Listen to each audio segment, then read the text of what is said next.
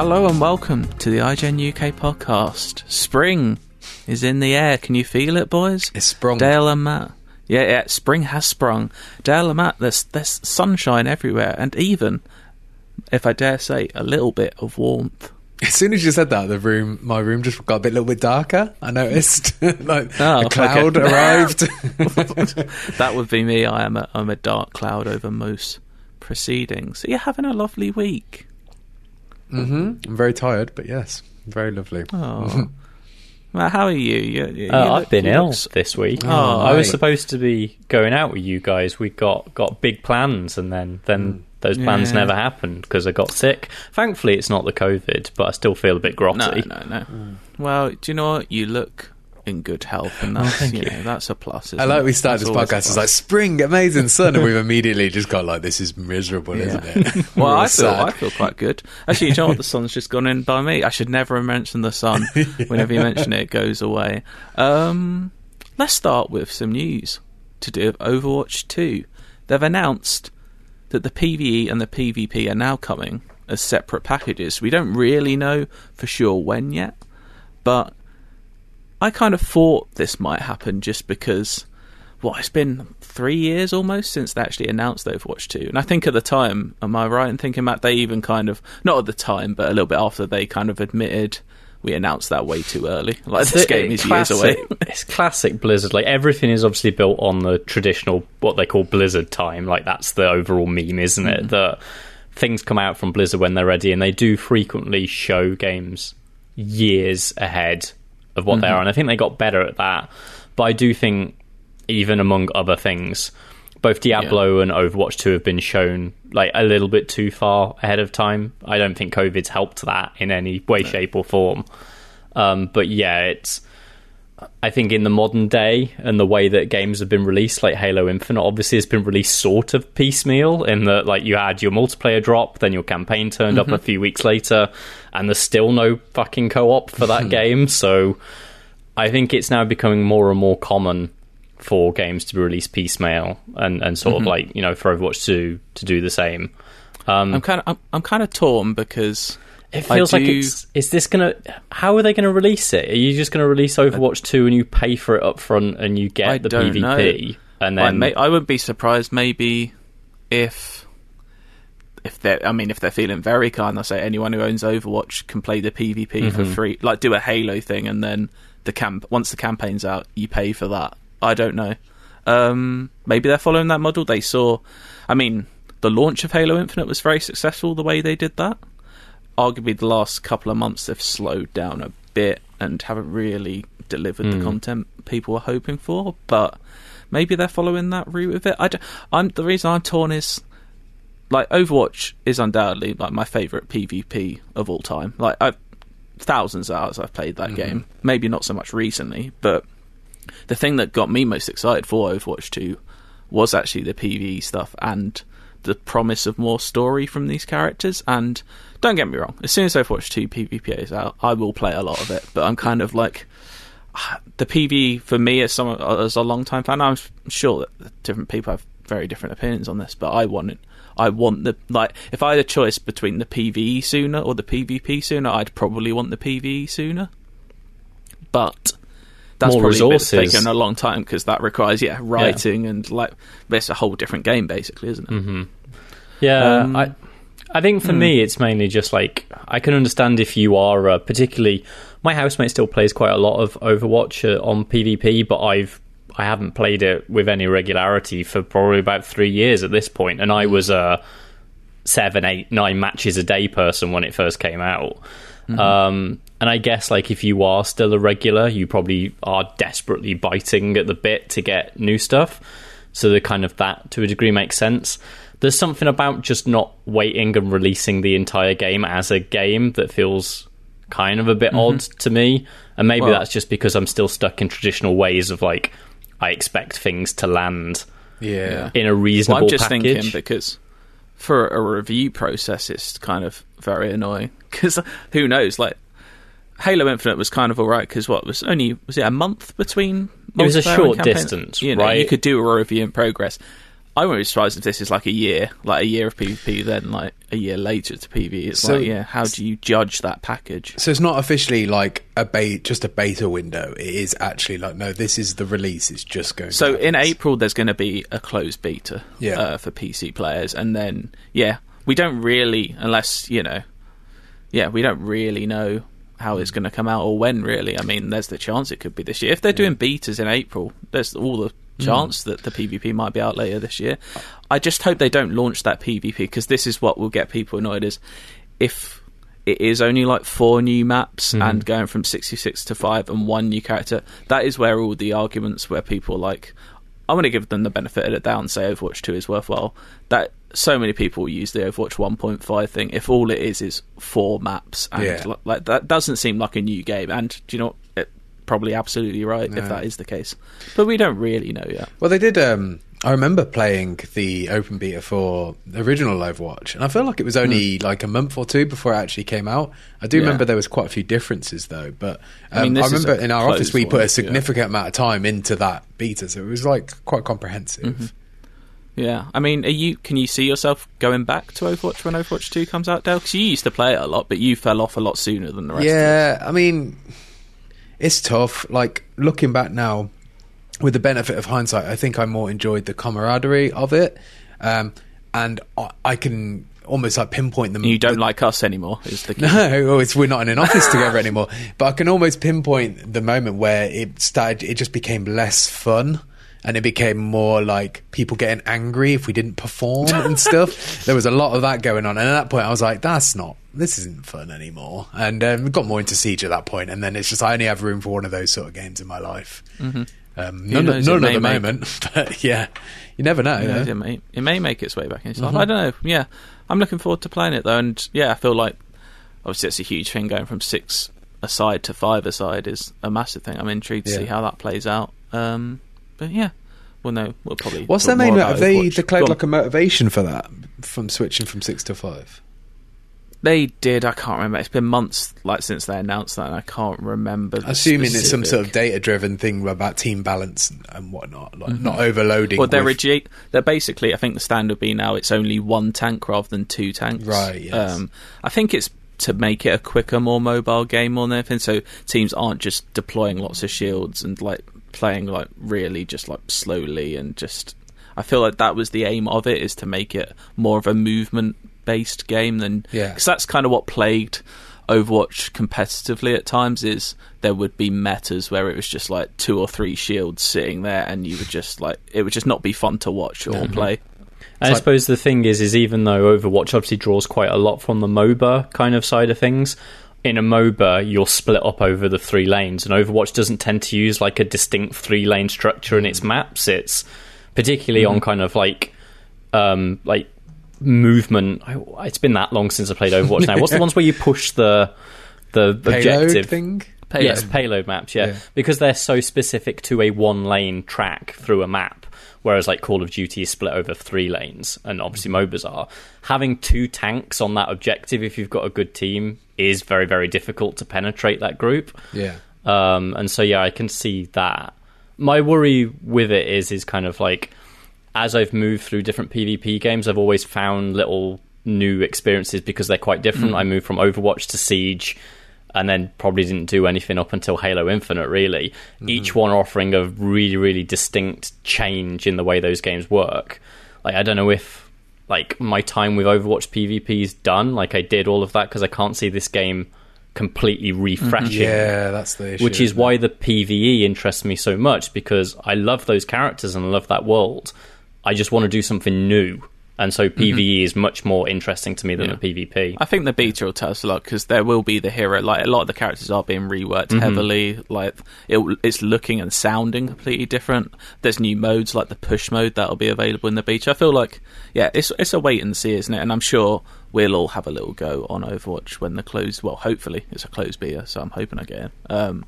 It's sometime in April. So yeah, we'll talk more about Overwatch then. Dale. Hello. There's one of those new wrestling games out. You love a bit of wrestling, don't you? Whenever wrestling. I see you, you're always like, "Oh, let's have a wrestle," and I'm like, "No, Dale, I'm not in the mood for a wrestle." Always a coward. Wrestle me. I'm hearing this new one is good.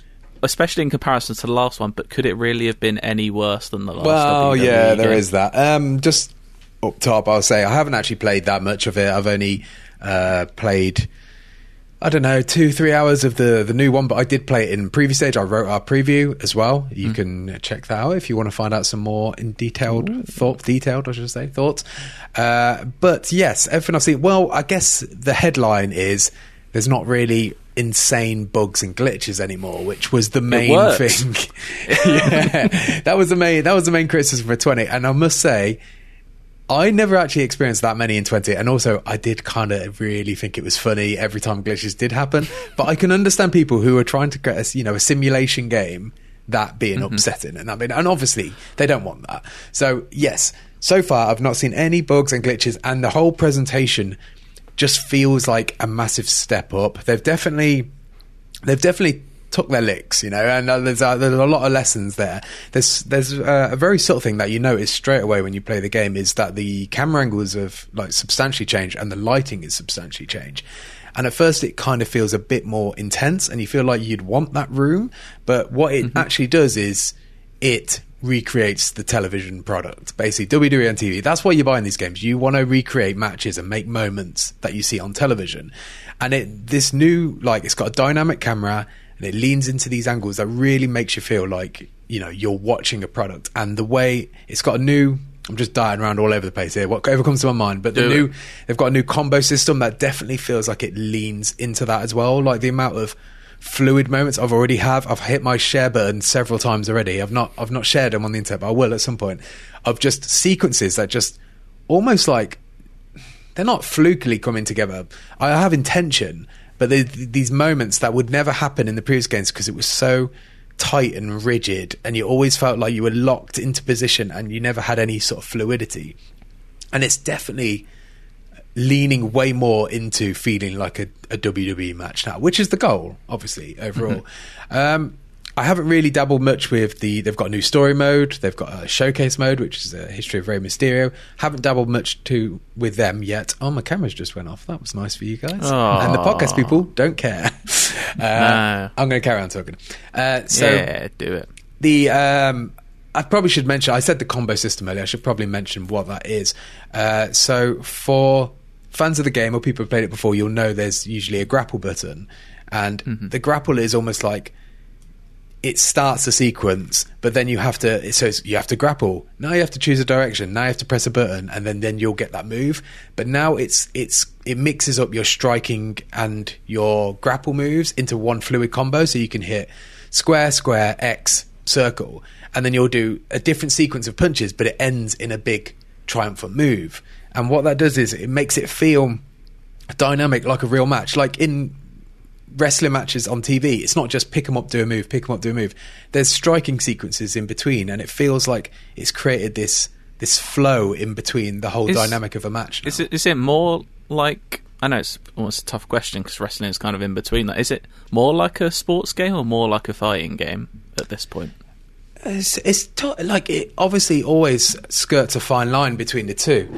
Like it definitely feels more like a fighting game, and I can see it definitely going down, not into esports and things, but definitely there being a competitive, like the online games I can imagine being a lot more fun and competitive, because people previously on online, it felt like you were often just being people who could game the system and knew the rules, and you never really felt like competitive. But now it feels like there's an accurate edge. They've employed now there's unlimited reversals, but there's also this system called breakers, which almost prevents people from just spamming the same moves over and over again. There's what's the other system? There's a blocking system and a dodging system now. It's just something that's never really in wrestling games, but obviously in fighting games. So they've definitely taken a lot of cues from that. But it also, I think the thing, I said it in my preview, and the thing that I think complements it the most is it's extremely welcoming to newcomers, because you can, in a way, button bash your way through this. But there is definitely, like, learning the combo list, there's definitely a skill there, and you will 100% beat anybody who is a newcomer if you know all the combos. But it's when I've seen newcomers play these games lots of times, and they come in and they never really know what to do, how to hit, what sort of buttons to press. And this one feels like you can just get by with the face buttons, and you can have a good time and feel like you're pulling off flashy moments. And that fundamentally has been the problem for me for not just the last game, the last 8 games. It's never felt like it had taken that step, and now it feels like it's more welcoming, and it's just the core combat is way more fun, and that's the most important part to me. And like, have you managed to spend much time with the GM mode? Because am I right in thinking that's back after it was gone for a bit? Yeah, so I haven't in the new build, but I played it in the preview build. I am very curious to see what people think of this over time. I think they've kind of delivered what they've promised and what everyone expected. The issue is that GM mode was last in a game in 2008, and it feels to me so far like they've just almost replicated that experience, but we're 14 years later, so games have moved on a little bit. Like, so it's like, for someone who knows Football Manager, you'd laugh at how light this is. Like, it's extremely light, but it is purely about the experience of you're a manager and there's a manager of another show, and you're just competing, and it's like who can get the best ratings. But it's my early impression is it's quite shallow. But they always have the universe mode, which has always been in previous games, which is a much deeper version of that. It just doesn't have the bells and whistles of being a general manager, I suppose. It sounds good that at least it's decent, especially like we said, like it wasn't last year's. Did they take a year off? Yeah, so it's actually more than 2 years, because they normally release in October, so this is releasing in March. So, I guess it's like 2 and a bit years. Yeah. Wow. Crazy. So, yeah. Well, do you know what? I'm happy for all your wrestling fans, because you've got a decent game by the sounds of it, especially compared to the mess of last time. Dale, it's kind of your show this week. Is it? Because I've been busy, yeah. Did you have time to play the Kirby demo? I did. Did you not play it? I have not had time to play the Kirby Matt, have demo. You not played it either? No. I thought we were all talking about the Kirby demo. Oh, no. I'll give it a bash at lunchtime. Didn't think too much of it. Oh, God. Look, I may have got caught up on a very difficult Elden Ring boss, and Kirby had to wait. Dale, this is your chance to shine, really. Tell us about mouthful mode. It's pretty funny. But I would say so far in the demo, the only things I've seen are already kind of... The moment was already gone when I first saw him in the trailer. I kind of wish I'd seen him take some of those things in his mouth for the first time in the game. So in the demo, you get the car and you get the vending machine. They're the 2 big ones off the top of my head. But there's also... you can take on your some certain enemies have powers, and then you can take. It's almost like you strip them of their soul. It's very much like deep. it's very much like Mario Odyssey. With Cappy, it's the same sort of vibe, really. That you see one of them. He's got a sword and he wears a little hat and he's got a shield, and you can just take that on, and then all of a sudden you can wield a sword for a bit. And the last one I had towards the end of the demo was like an ice power, which meant you could freeze people, but you could also you move around a lot quicker because you're skating on ice as you work around. It's all like quite simple. I would say so far, like, I'm not sure if I'm really into it or not, because I really like the idea of it and I love Mario Odyssey, but part of me thinks I think I just want more Mario Odyssey, because that's what is the problem. Yeah, because these levels are obviously I've only seen what is probably the first 3 levels in the game, but they are very linear, like extremely linear. And I did find myself kind of missing the huge 3D environments of the Mario game. So I read our preview and I looked at footage. I'm yet to actually pat myself in, and that's the thing that kind of disappointed me most when I saw it. Is when they first revealed this, I thought it was more like Odyssey, like big open levels with collectibles and stuff, whereas in fact it is quite linear platforming levels, which is fine for some people, and it looks a lot simpler and easier than Mario Odyssey. Not that, I mean, Odyssey at times can get very challenging if you're going for all those moons, but it seems like it is aimed at maybe a lower age demographic. I mean, Odyssey's for everyone, isn't it? But also look at Kirby, right? It's obviously aimed at like very young children, and it plays like that as well. Like when I started it up, it offered me 2 difficulties, and I just picked the normal one, and then I played one level, and then I got to the next one. It's like, do you want to change the difficulty? And I just whacked it up then at that point, because I realised like this is a very child friendly game, and I think kids will have a great time with it. I guess for me, it's how much they do that Nintendo thing, specifically Mario, of constantly putting you in new situations and giving you new tools to play with. Like, if it's every level has new things that Kirby can evolve with and change with, and the platforming dynamic changes, I think it could be quite exciting and quite fun. My concern is maybe I've changed into a car 20 times now and I'm sick of it because it is quite basic. It's a demo. Like, once you've swallowed one car, you've swallowed them all. Is that what you're saying? It is funny though watching them go over these things. I got the cone as well, the traffic cone, which a special move there is just like jump up in the air and then spike your head into people. I don't think you weren't on the Kirby Mouthful Mode reveal podcast, Matt. No. I have the question for you. Do you, like, if you could like swallow one thing whole in your mouth and take it on its like ability, what would that be? Jesus Christ, I don't know. I think I might have gone an for abacus because I can't fucking do maths. What? Do a calculator. There you go, calculator. The thing is whenever you like the amount of stuff that comes with sort of like swallowing cars, all I can think of is Tatane. Yeah. Oh, do you know what? I might watch that soon. I still haven't watched it because I've heard it's fascinating. I might get round to that.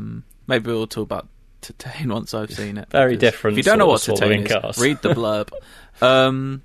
What did you say you'd swallow? I think I said ladder. Yeah, that's boring, isn't it? Yeah. Oh, I'm sorry. Swallowing a whole ladder is boring. What could it be? A rocket launcher. Think of the damage you could do. Although, would you lose a bit of yourself every time you fired off a rocket? I'd swallow Kirby. And then become Kirby, and then I could do anything from there. It's like using the genie to get infinite wishes. We will be, I should have mentioned this right at the start, we will be doing a little Batman spoiler section at the end of this podcast after feedback. So if you haven't seen the Batman, right at the end of the podcast, we'll give you a warning. We're going to talk about our thoughts and, we can be a bit more freer with it and maybe where we see a potential sequel going. For now, though, do you know what? Let's squeeze in a little bit, because I know, Matt, me and you have both been doing nothing else really but playing Elden Ring the past week or two. Are you still having the time of your life? Yeah, I'm 90 hours in now, so I clearly like the game a lot. I'm starting to come to a point where I might actually put it on pause for a moment just because I'm neglecting. Like, I still haven't finished Horizon.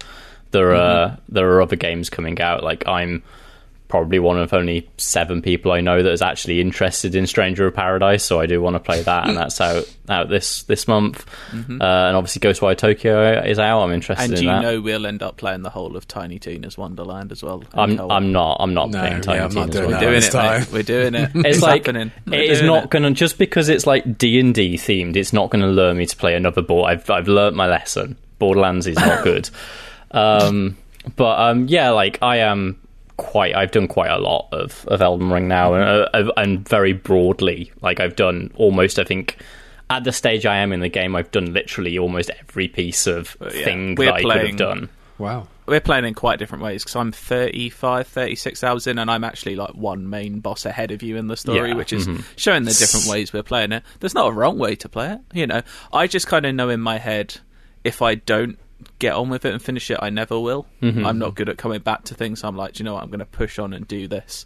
I just overcome my biggest challenge at lunch today, actually, which was a horrible boss, which I just actually think is poorly designed. Mate, but I don't want to spoil it for people. Just try sticking him in your mouth. That's all you got to do. Do you know what? One of those enemies kind of does a big inflatable thing at one point. It's horrible.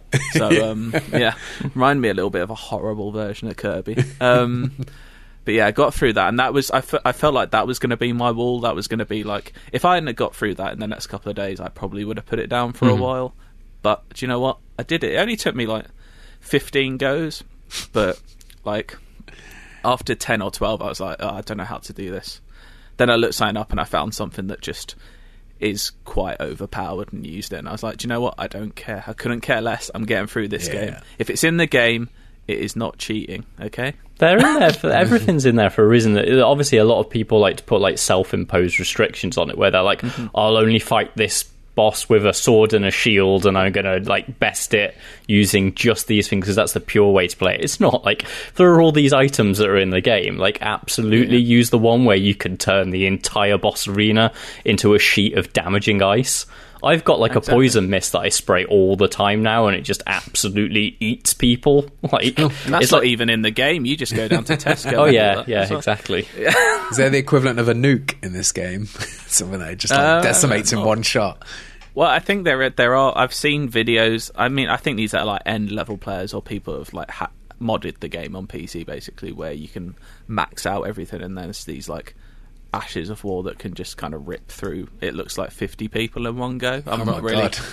Yeah, I haven't looked up how to do that because that seems almost defeating the point of it. But you know, if it's in the game, why not use it? You're still not tempted, Dale, even though I'm getting into it.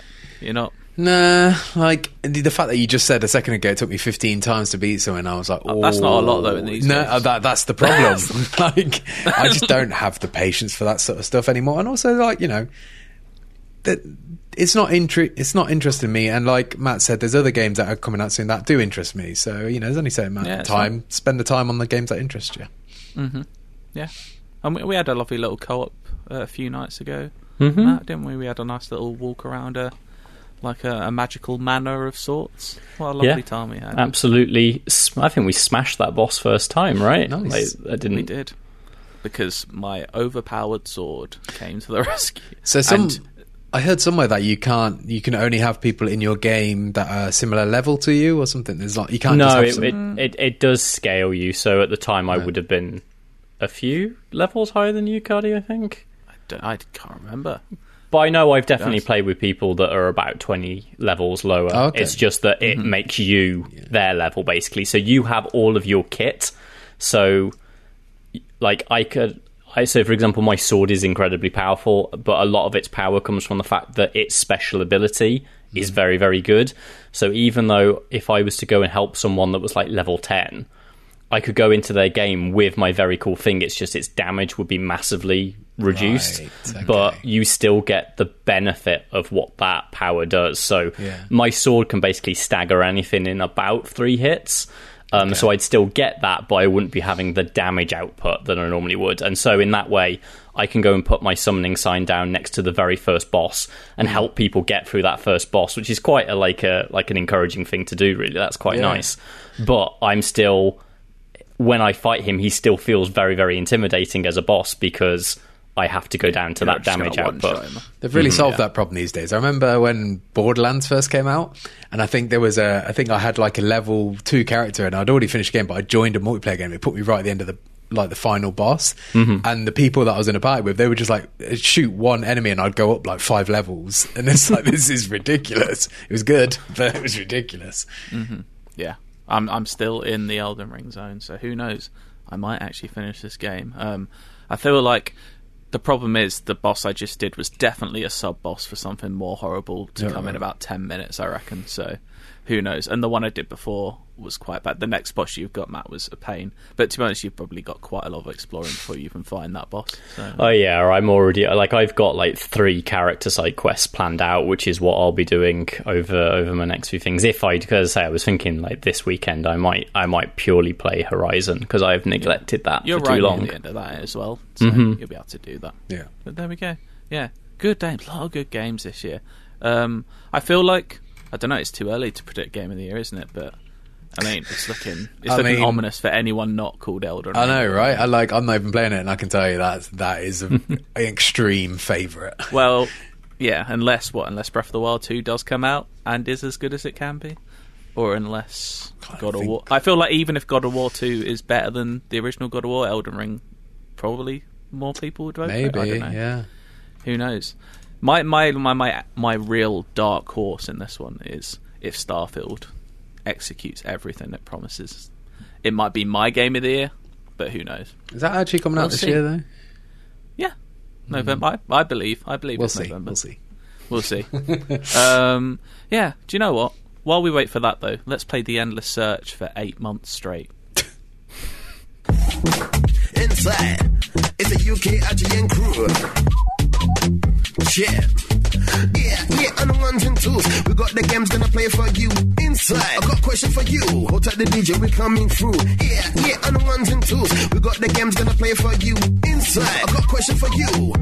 Is it in the search? Matt, quiz us.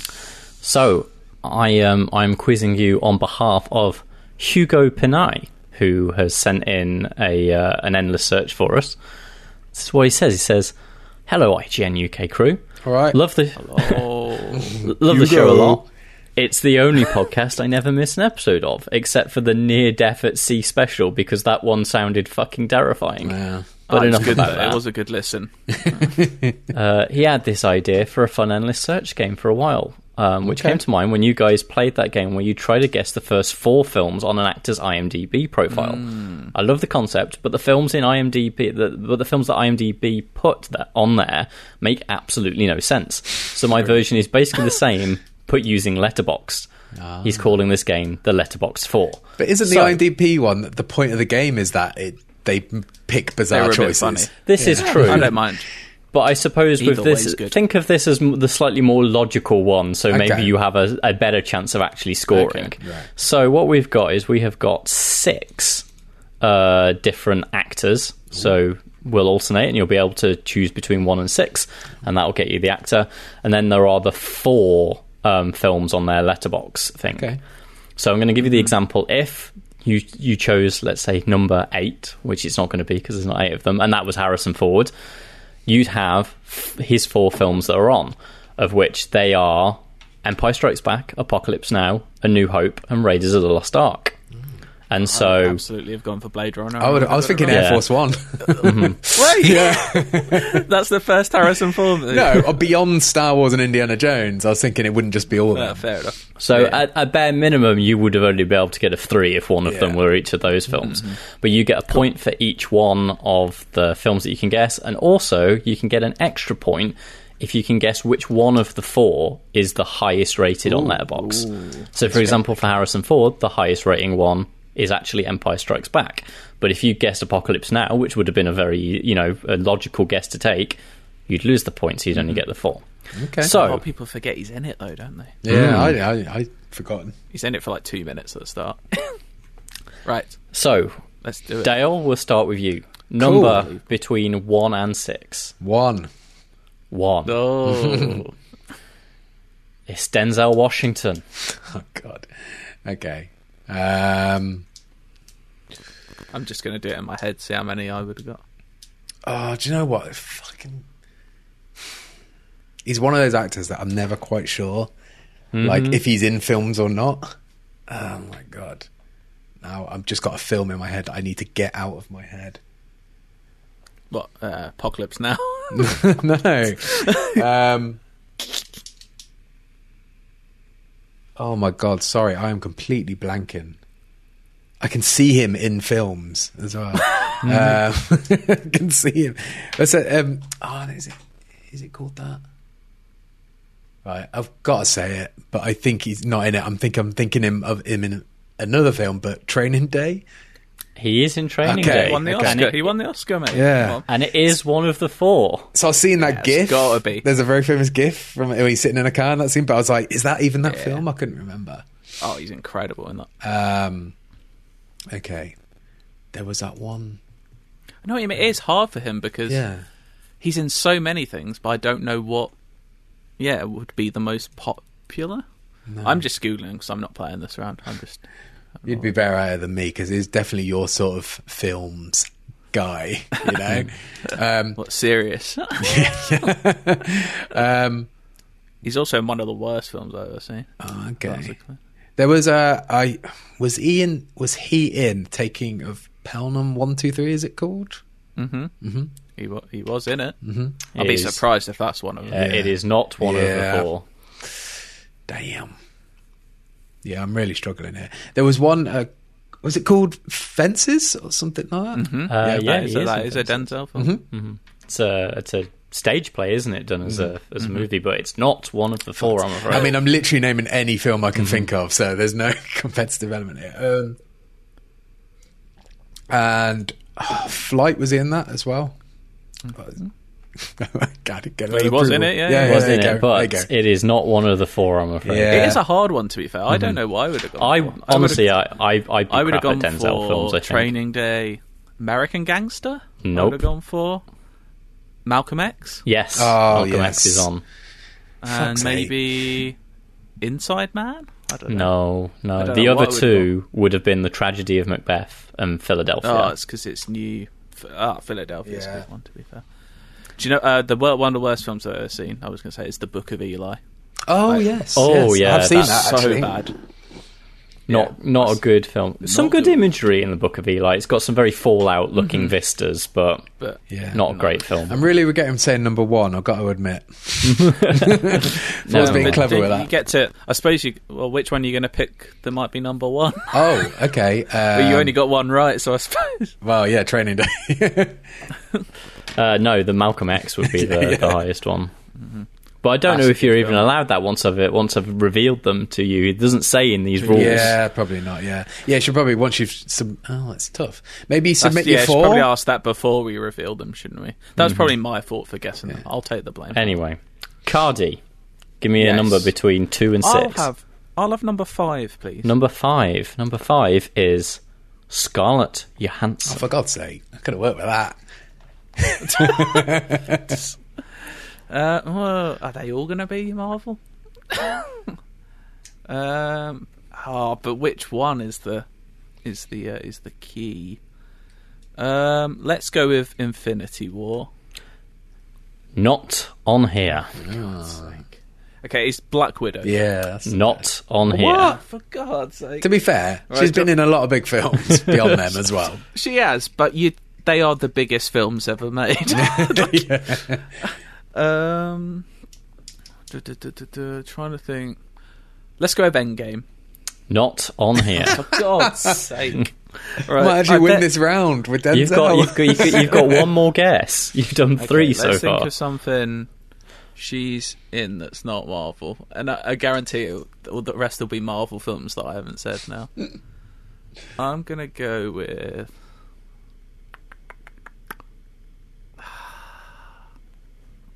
But those are still the biggest...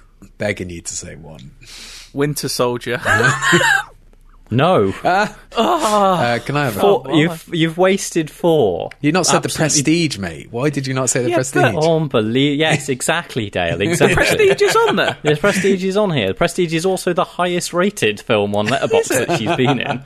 I still thought the Marvel ones would be up there. I don't think those are bad guesses for Scarlett Johansson. So the 4 is The Prestige as the highest rated, then Her, then Jojo Rabbit, and then thinking Marriage of Her. Story. I was thinking of Her as well, fuck's sake. I mean, they're all very good films. But more people have seen Infinity War. IMDb Clearly makes more not sense, rated doesn't as it, high. mate? I prefer the IMDb one. Right. Dale, you have a choice of 2, 3, 4, or 6. Let's go 2. 2. That is Ryan Gosling. Ooh. Gozzo. I feel like we should have swapped these. I'd have been better at Denzel and Ryan Gosling, and you'd have been better at...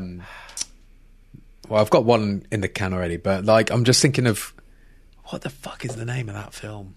But let's say Drive to start off with. Anyway. Yes, Drive is there. Have I got the wrong end of the stick here? Are these like the highest raters in that people think are good, or they're the most the ones that people have said they've seen the most? Let me just have a look. So this is... It just says that it's the letterboxed system. Okay, I don't know how it's done, if they're by quality or maybe the amount. I of would people imagine that it's based on the user reviews from Letterboxd, isn't it? see, that would have made. Okay, doesn't matter now. It's fine. Let's go. The Big Short. No, I'm afraid not. Ooh. The Notebook. That was the one I was struggling to think of the name of for a bit. No, I'm afraid not. What?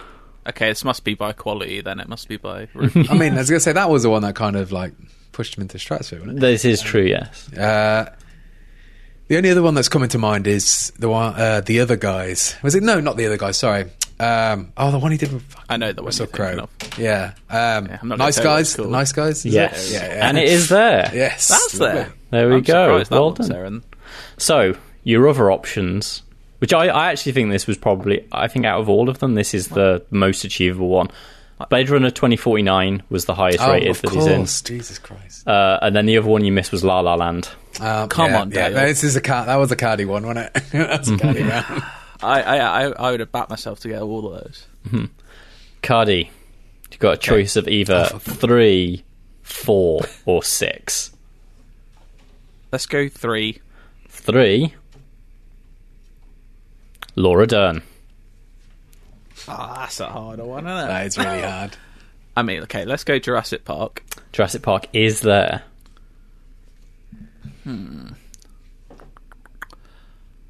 That's a risky one. Okay, I'm going to save that one. Laura Dern's a harder one. Do you know what? Based on what came before, I'm going to go Marriage Story. Marriage Story is there. Oh, nice. I'm going to take the risk and go with The Last Jedi. Last Jedi is not there. I saw it in a film recently, and I'm completely blanking what it was. What was it? Go one more, Cardi. Let's go with my complete blank. Let's just go with I don't know if to go with one that I think is definitely wrong, that I know she's in.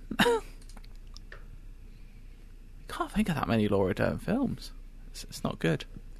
I'm going to go with... Can't remember if she's in 2 or 3 or both. I'm just going to go with The Lost World, Jurassic Park 2, The Lost World. Nope.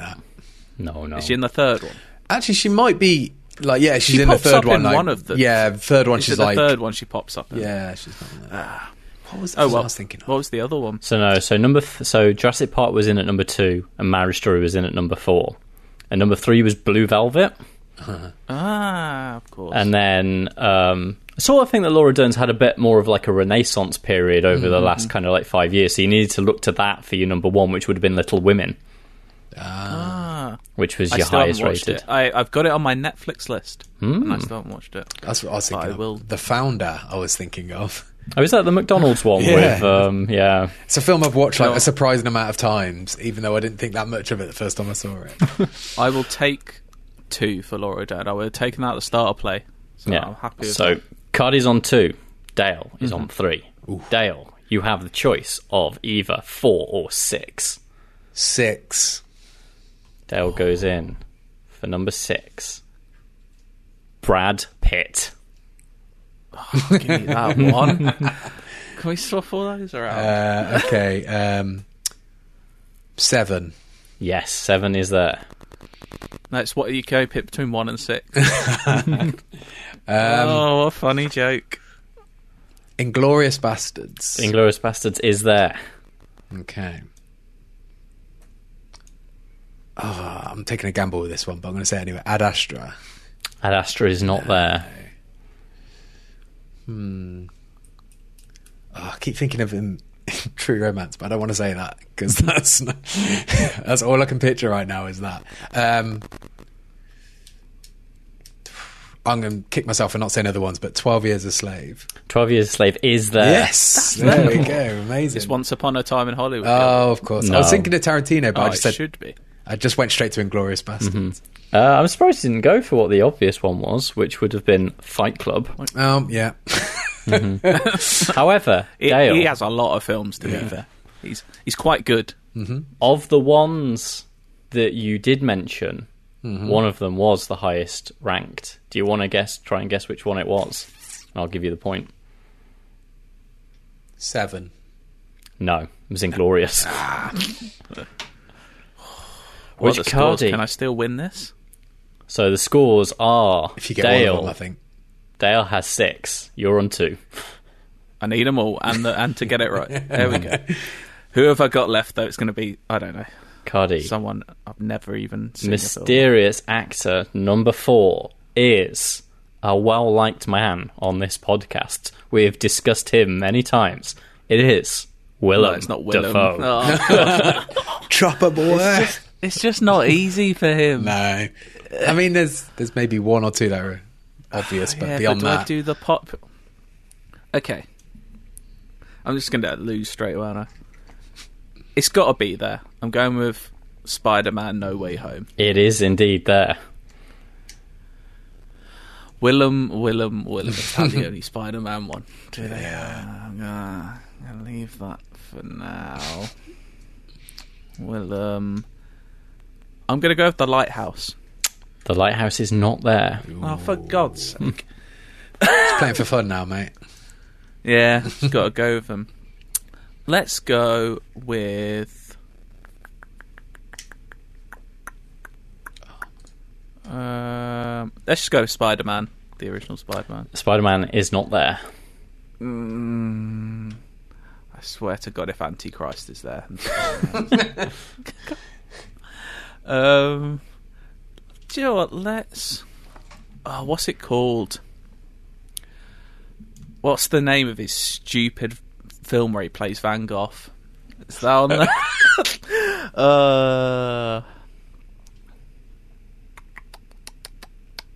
It's called... It's something Eternity. Something. It's not going to be that, is it?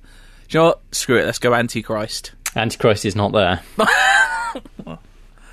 It's not Eternity's Window, Rainbow, Eternity's Gate. That's Eternity's Gate, is that it? Yeah. It's not there, is it? Whatever that film is, no, it is not there. Have you had all your guesses now, or have you got one more? Yeah, that was it. That was it, right. No, that was it. Your other ones then, Cardi, For Willem. would have been The Grand Budapest Hotel, Fantastic Mr. Fox, and The Florida Project. Oh. The Florida. I'm so glad I didn't pick that number. I mean, yeah. I do you know what? I was screwed over by the random numbers. That's what I'm going to put that one down to. I mean, you were screwed over by the fact that Dale just won. I think that was exactly. Yeah, I didn't think I was a great start, but I got lucky with the next two. So I still can't believe there's not one single Marvel film for Scarlett Johansson. I don't know what's going on there, but there we go. I enjoy the game. It's a good game, and one I would like to play again at some point. As usual, send your feedback into IGN_UK feedback at IGN.com. Like, who did, Dale? You've got the first one. Andy Burnett. He sent us in some feedback. He says, "Hello, IGN crew. Incoming dispatch from the colonies. First of all, just wanted to say..." A colonial cousin. Good Green Street line for you there. First of all, just wanted to say how much I enjoy the podcast. As an aging millennial born in 86, I was born in 83, so come on, mate. Don't make out like you're old. You're not. With a family and a job, my game time is limited these days. That's okay, since I can game vicariously through all of you and your analysis. Love seeing the show pop up in my feed each week. Just wanted to chime in about some non-gaming music I associate with a video game. When I was 18, my friend and I would go to my 24-year-old cousin's apartment on the weekend to play video games and do some underage drinking. And like you all with your most progressive drinking laws, we've got to be 21 here to buy booze. So my cousin facilitated that for us. Anyways, I fucking hate anyways. Sorry, I don't know why I said that out loud. Anyway is the word. It's a real bugbear for you, isn't it? Yeah, I tell Jesse off for it all the time. Anyway, we'd get ripped up on whatever shitty vodka or whiskey we could get our hands on and be subsequently hungover as hell the next day. While nursing ourselves back to health, we played hours of Tiger Woods PGA Tour 2004 on my cousin's original Xbox. Good stuff. If you all remember, the OG Xbox could rip a CD song onto the console so you could play them during your game. Cool idea, but the process took forever and we'd only ever rip one album. Unfortunately, that album was Believe by Disturbed. Cardi, I imagine you're familiar with that album. I was never into Disturbed apart from Ooh-wah! Of course, yeah, the classic. Yeah, but who isn't? Yeah. So there's in this next paragraph is some lyrics. I don't know what the melody is for this, so I'm just going to give it my best shot. Shout. Yeah. I'll never forget trying to line up a putt when out of nowhere a double bass drum come blasting and a man shouts, "From the heart of darkness you call to me." That was actually it's probably quite a good Disturbed. Are you in a Disturbed cover band? Oh yeah. It's tattooed on my brain and I'll never be able to separate those things. Keep up the great work and thanks for all you do. Your friend from Tennessee who's respecting the sea. Nice little rhyme at the end there. Yeah.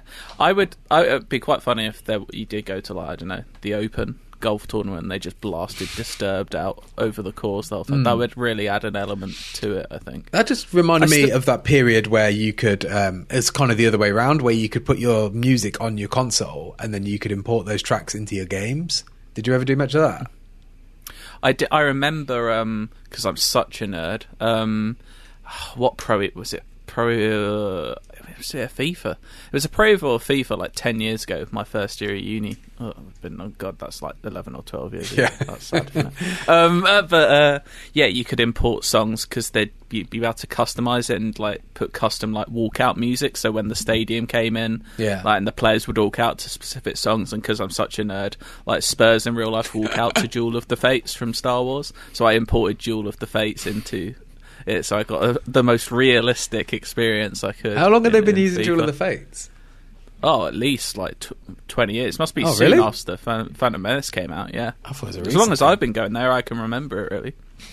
But it works. It's good. You get like this 5-minute Kenneth Branagh monologue because he's a Spurs fan, and then you get Duel of the Fates. It's all very cinematic. You'd enjoy it, Matt. I know you don't like football, but Kenneth Branagh and Duel of the Fates. It sounds like nerdier than any fucking football experience should be. It's very good. I remember you could do it in Burnout Paradise, I think it was, and I remember just around that time I was listening to Pendulum a lot, and I just remember importing their albums into it, and that would be, I think actually maybe it was Wipeout, actually, now that I think about it. It was on the early PS3 days, but yes, there was a lot of that, and now when I hear those songs I think of Wipeout. Did you ever play Audio Surf, the game where you imported your music and create tracks from it? Could you do that on Vib? I know there was Vib Ribbon as well, but was that one that was based on your CDs? I can't remember if that was a thing or not. I can't remember. What was I think I mentioned this on the podcast a while ago, and people talked to me like I was mad and it never existed. Wasn't there like an iPod game, like a Final Fantasy iPod game, where you'd import songs and they'd turn into sprites? Are you thinking of like the Final Fantasy Pocket Station games? I can't remember. I'm sure it was on the when the big old iPods of like the. Oh, I don't know about that. The wheel. Maybe I've made up. If you remember this game and it existed, email into IGN_UKFeedback IGN.com. So I never had one, but I know my mates had one, and I was very jealous because it looked cool, and I wanted random post-hardcore songs to be dragons for me in Final Fantasy. Sadly not. Matt, you've got an email. Yeah, I got one from Jack Decken who says, "Hi UK crew, long time, third time. Ooh.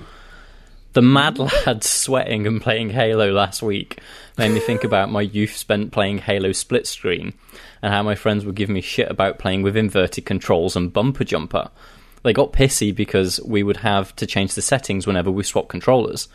My justification for this has always been it makes more sense. In my head, to push up to move your head forwards and back to move your head back rather than moving the reticle on screen." Agreed. Are we doing this again?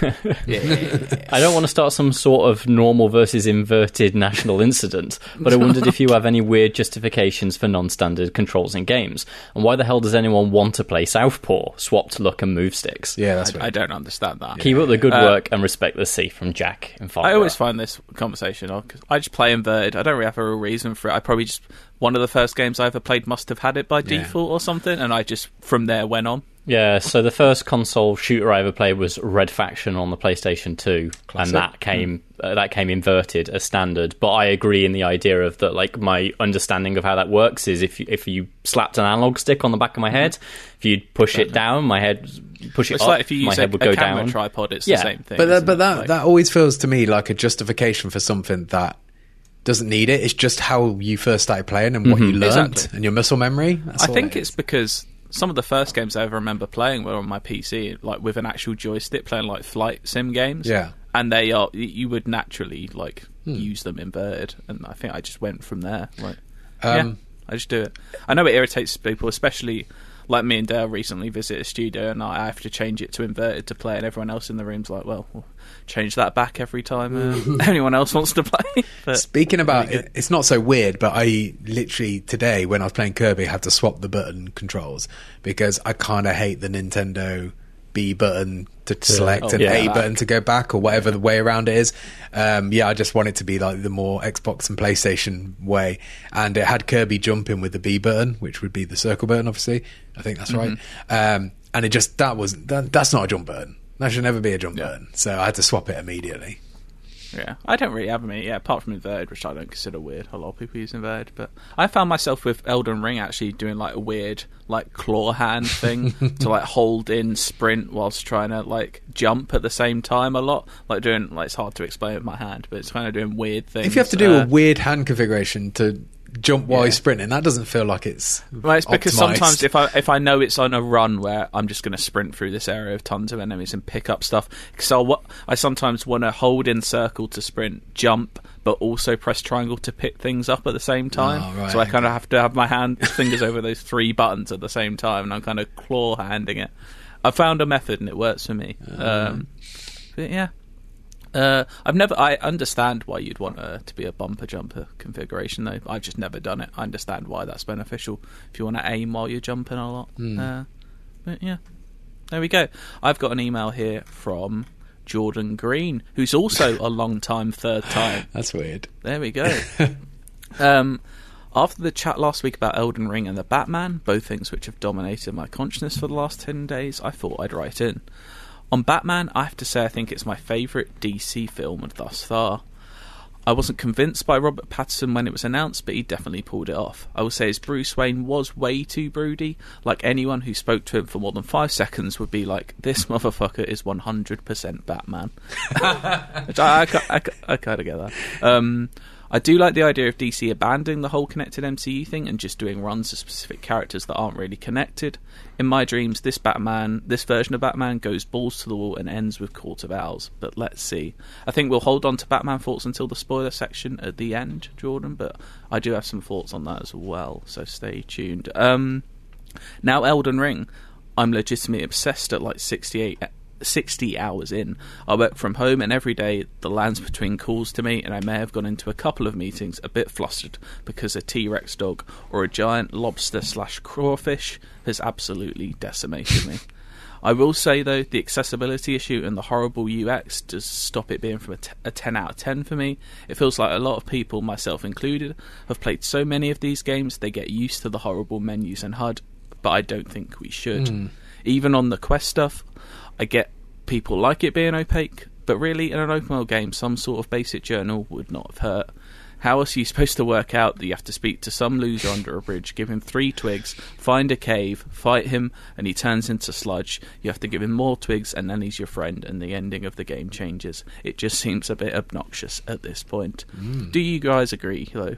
Should tweaks be made to Elden Ring 2, if this is the thing that is, or is this just bad design, part of the secret sauce? I will say bad there was in brackets. It's not necessarily bad design. I kind of come down on 2 sides of this because I am someone who historically has found these games quite obtuse, and I do think I've got on a bit more of it in Elden Ring, but I do still feel at times, even in Elden Ring, that people do kind of give these games a bit of a pass for sometimes. They're not like, let's say for example, Horizon didn't give you a mission log. People be like, what the hell am I meant to do? I don't know what I'm meant to do, and this is terrible. But I know, Matt, maybe you disagree a bit? I don't know. So I think having, obviously I've played a few more of these than you have. I think I personally think the difference between this and Dark Souls 3, for example, which I was literally playing at the start of this year, is night and day in terms of like how these characters actually tell you what to do.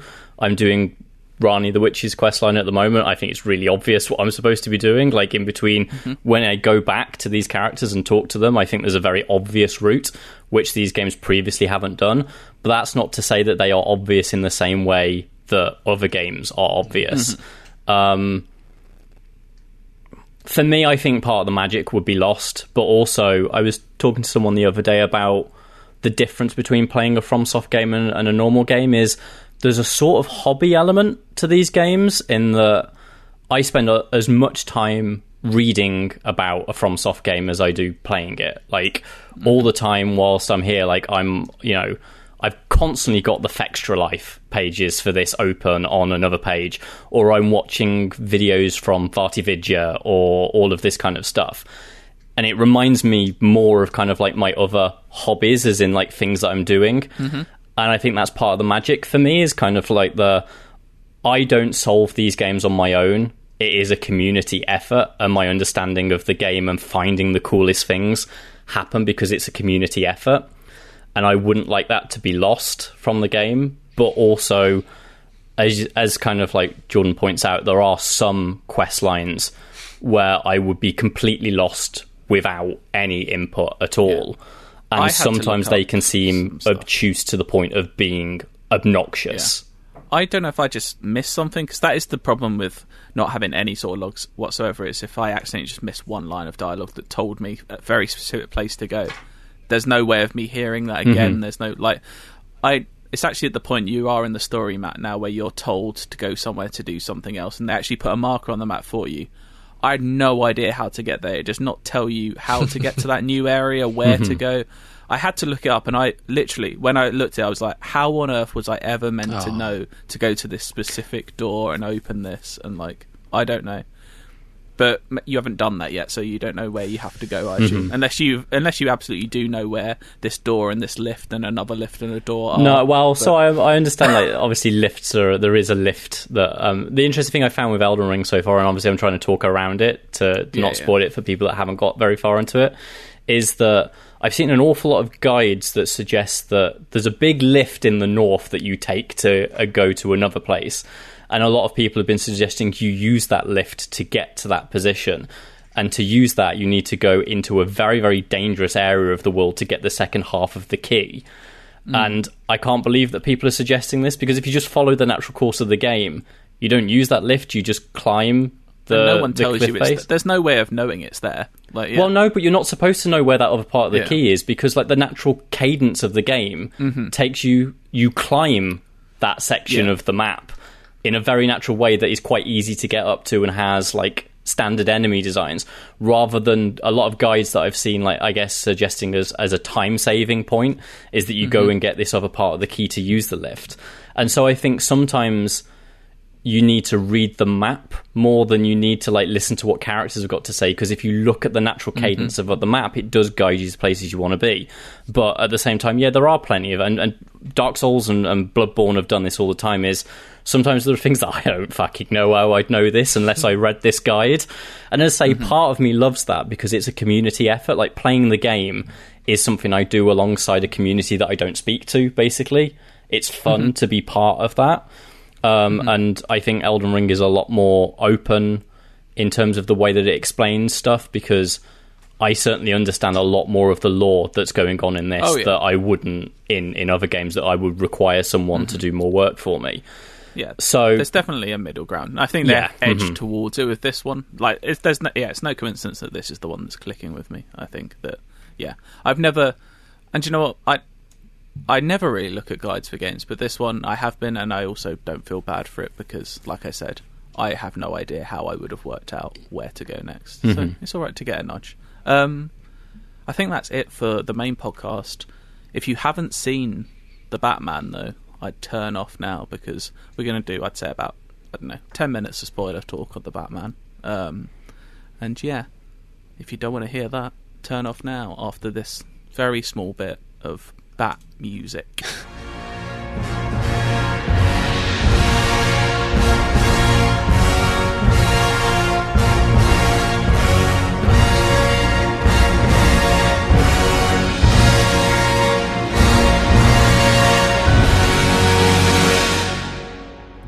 Oh, what a lovely bit of Bat music that was.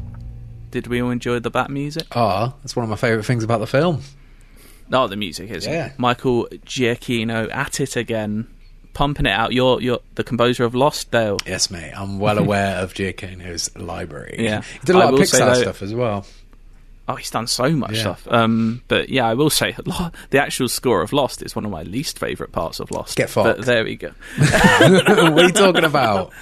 It's a beautiful music. I do not like the music in that. Oh. But that's another conversation, because we're talking about the Batman, which I know me and Matt talked about it last week. We like this film quite a bit. Dale, I know you like it, but maybe not quite as much. You have some issues with it. I've been going backwards and forwards on this for days now. I think and I don't think it's the film's fault. I don't enjoy. I think I went in there expecting something else, and I had these expectations, and it didn't sort of deliver that. And I came out initially disappointed. But the more I think about it, the more I think, yeah, no, look, I did actually quite like that. I guess I kind of articulated to you yesterday. My main problem was I felt like it could have lost all the Falcone, Penguin, Maroni, even Catwoman potentially stuff, and just been a 7 Zodiac Killer style Batman trying to hunt down this maniac who's leaving clues all over the place. I feel like that would have been a bit... I do agree that maybe they have tried to maybe stuff too much in 3 hours. I feel like you still got to have some of that, though, because that is the personal stuff. But ultimately, the Riddler's like the headline act of Riddler's like list. Maybe it was Falcone, but it felt like it was Bruce Wayne, right, because of Thomas Wayne. So it felt like everything else almost could have been stripped out because of it. And I just wanted this film where it was this cat and mouse game, and then there was this great like detective story, and then at the end, ultimately, when you find this guy, yeah, he's nothing to Batman. Like, it's an easy win at the end, but the journey is the challenge, really. I guess now I think about it more, maybe it was unrealistic to expect that going in this, because it is still a superhero film. It still has to have these big bombastic elements. It still needs a Batmobile scene. It still needs a great big sequence at the end. Although I would say the sequence at the end, did we really need to flood Gotham? Was that necessary? I feel like I like that because it turned into the disaster movie. It turned into more of a Batman story. It gave him the chance to be a hero, and I feel like that does link to a very specific comic where something like that very similar does happen. I did like that ending. I think the middle is where if you're going to cut some stuff, you cut some of the stuff in the middle, like the whole red herring stuff where they spend 40 minutes. Basically, because none of them understand Spanish, is the bit where I'm a bit like, okay, we could have tightened this up a bit. Yeah, I think both of us, Cody, when we came out, was just like something could be cut, but I don't know what. And I do like that there's layers and multiple kind of personalities going on, because I think more than anything, this film it's a lot of people I think are going in expecting a detective film, and it's not a detective film. It's a superhero film that has a detective kind of layer to it. And I think what it actually is it's a character study of both Batman and Gotham, and by having the multiple players in it, that creates the study of Gotham as this kind of, it's a city where there's layers of shit, and you go down the layers of shit, and you start at like the upper echelons of society, and you realise, oh, these are a bunch of fuckers, and then each layer that goes down, right all the way down, you're just seeing like it's a horrible city right down to its core. And so I think seeing all of these different aspects and how they link back to each other is good. And so whilst I think that it could have done with less of that just to help streamline the film, it's like almost part of the point of the film is to show how much she's going on. It sets up the best Gotham we've seen yet. And it's like, as I think Jordan put in his email just before we had the Bat music, this could lead to Court of Owls eventually, maybe if there's a third one. I don't think the next film would do that, because that's almost too similar to what we had here. It's kind of like this background like conspiracy of like powerful people. I feel like maybe you could do that in the third one. It would fit this Gotham very well, and you could do it in a very creepy way, and I think Matt Reeves would be great for doing that. I feel like maybe next I could see them doing something a bit more like Hush. But Hush is also quite similar to what they did with this one. I mean, that's what I want to see, though. I'm into that sort of stuff. Like, yeah, I'm intrigued. Obviously, we can now talk about it freely. Like, obviously, Barry Keoghan. I've seen lots of different ways. Some people say, I was told it's Keoghan, but I've seen a lot of people, he pronounces it himself just Kean. I don't know. Barry's in it as the Joker. Big Bazza. And Matt Reeves has said, like, I think it's more an answer just to keep it open and not commit himself to anything. He's like, doesn't mean that Joker's the villain, the main villain in the next one. He could easily be. He could easily not be. So it'd be a big disappointment if he didn't, though. So one of the interesting things when we interviewed him, one of the things that he told us was the idea is that there was going to be a scene about halfway through this film where Batman would go to Arkham because he needed to talk to someone he'd previously beaten about trying to understand what the motives of the Riddler was and how he could fight him. And it was going to be essentially a Lecter, like a Hannibal Lecter moment, almost where like a Mindhunter scene.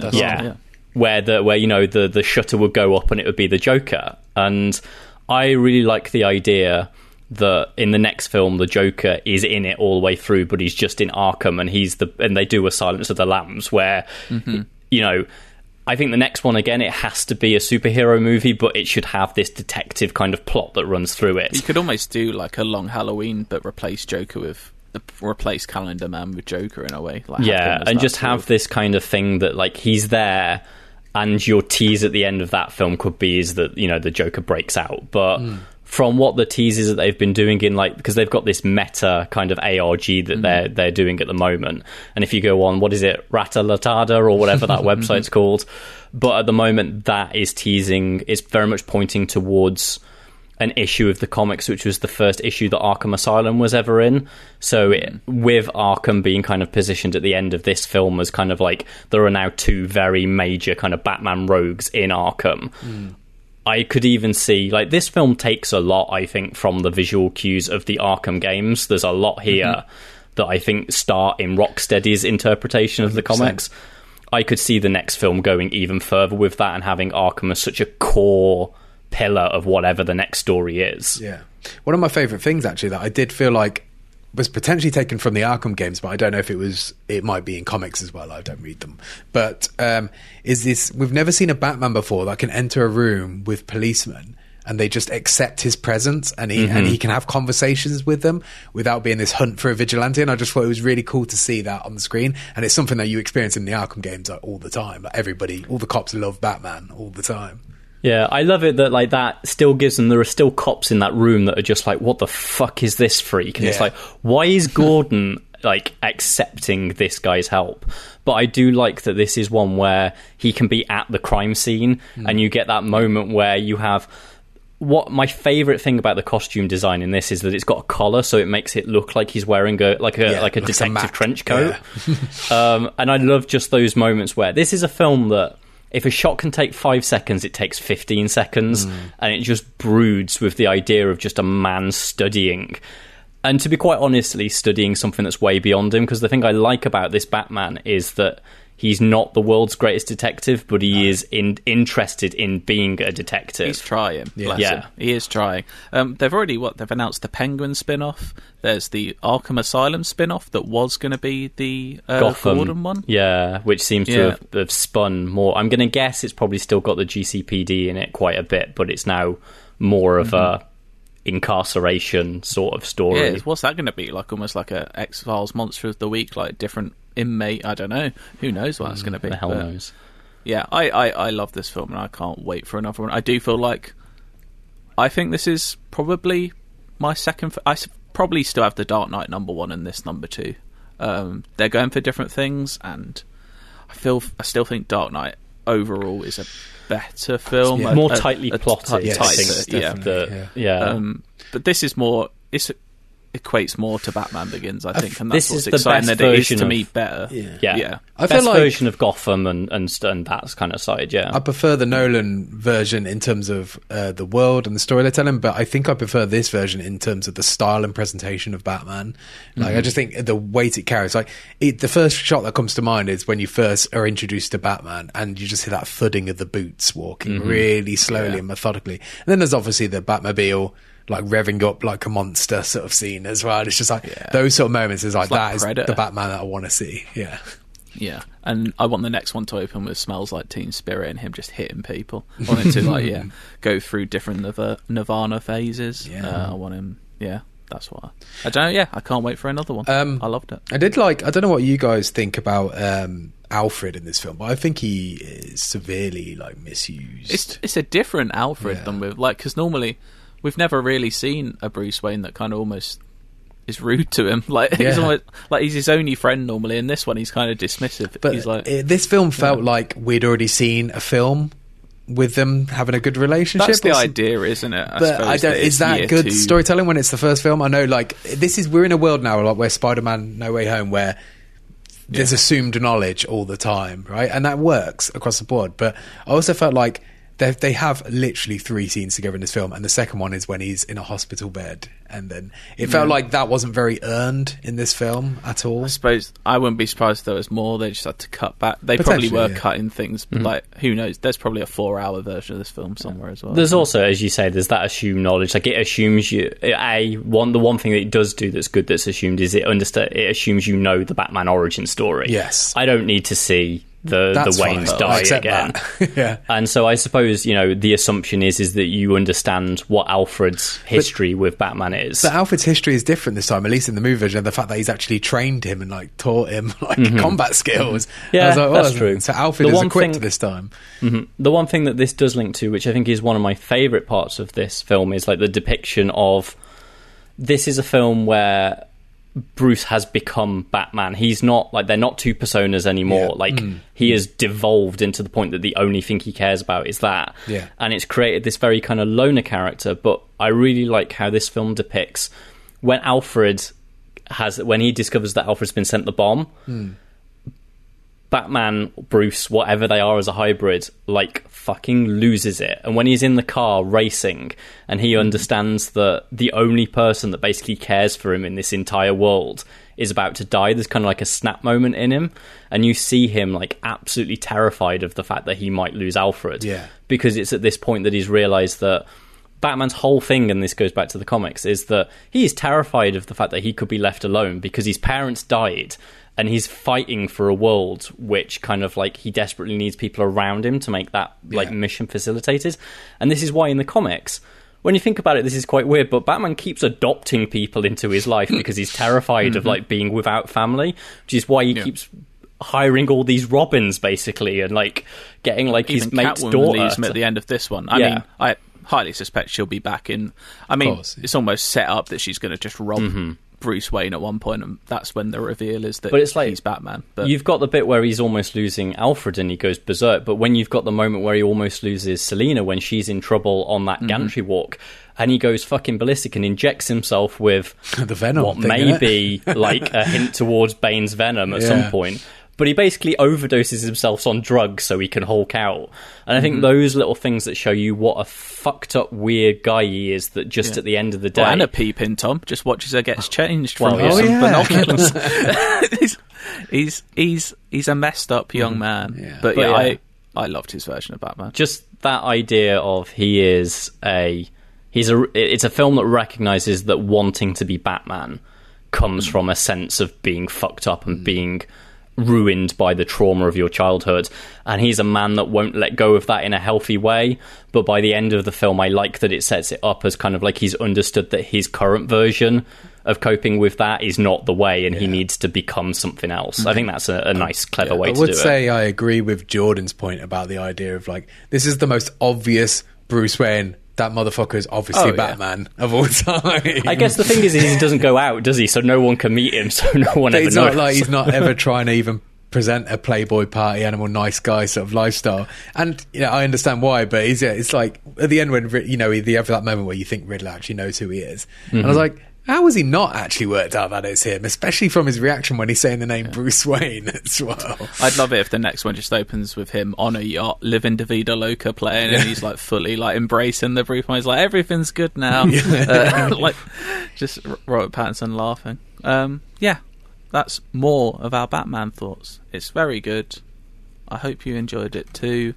I can't wait to watch it again. I'm weighing up whether to go to the cinema again because I do want that sound again because it sounds incredible. But also, it's a long time to feel sit in a the burning cinema. Desire to watch it again. But yeah, very good. I hope you enjoyed this podcast as well. For we are now ending it. What are we going for music? It was either the Batman theme. You've probably done that before. Disturbed. There was that Disturbed song. I'm not having. We've had Salt and Pepper and Disturbed. I'm not having. I can't do that. Maybe it is just different Batman. Oh, do you know what? Let's have a bit of Nirvana. Why not? Let's have something in the way. There we go. Fantastic. Goodbye. Bye. Bye. Something